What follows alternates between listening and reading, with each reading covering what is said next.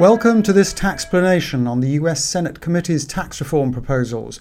The Senate Republicans released their version of the US tax reform bill on November 9.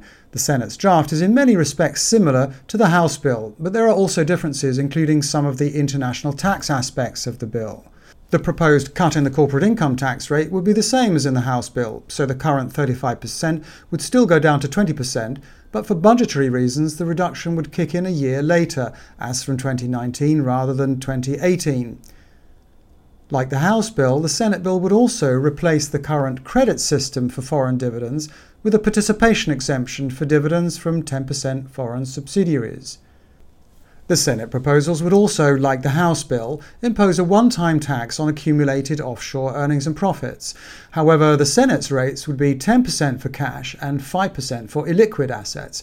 These are lower rates than those in the current version of the House bill, which were raised for budgetary reasons to 14% for cash and 7% for other assets.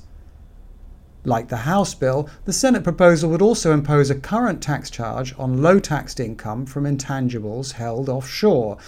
Perhaps not entirely unintentionally, this income is referred to as Global Intangible Low-Taxed Income, or GILTI for short.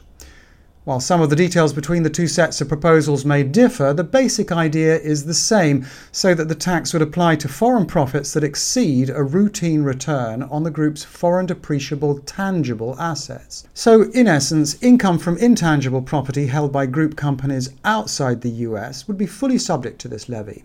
The rates differ slightly, with the Senate proposal pointing towards an effective rate of 12.5% in contrast to the House's 10% rate. The Senate committee have also included a measure that's intended to bring tax treatment of US-based intangibles into line with the proposals for intangibles that are held offshore. While the formula is somewhat complicated, the end result is that the 12.5% rate would also apply to foreign income received by US companies that can be attributed to intangibles that are held in the US. For obvious reasons, these provisions are generally being referred to as a patent box. The Senate has included some other specific provisions affecting intangible property, on the one hand when this is distributed back to the US, and on the other hand for outbound transfers of intangible property.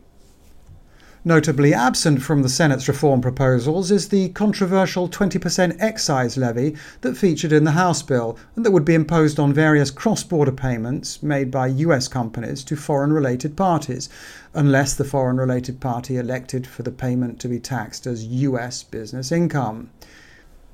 An entirely new provision features in the Senate's proposal in the form of a 10% minimum tax aimed at counteracting base erosion payments to foreign-related parties. The idea is that the 10% tax would apply to the US income of large multinationals without taking into account payments they make to foreign-related parties, where these exceed a certain level. Both House and Senate proposals include a global interest deduction limitation, but the mechanics differ.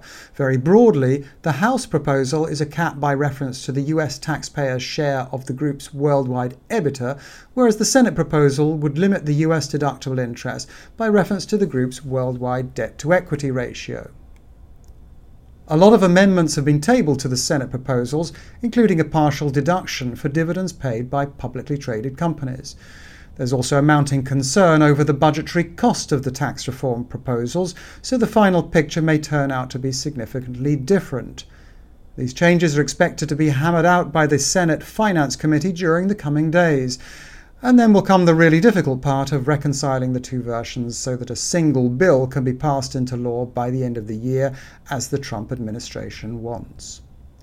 This was Barry Larking thanking you for listening to this taxplanation, brought to you by TaxTube.net.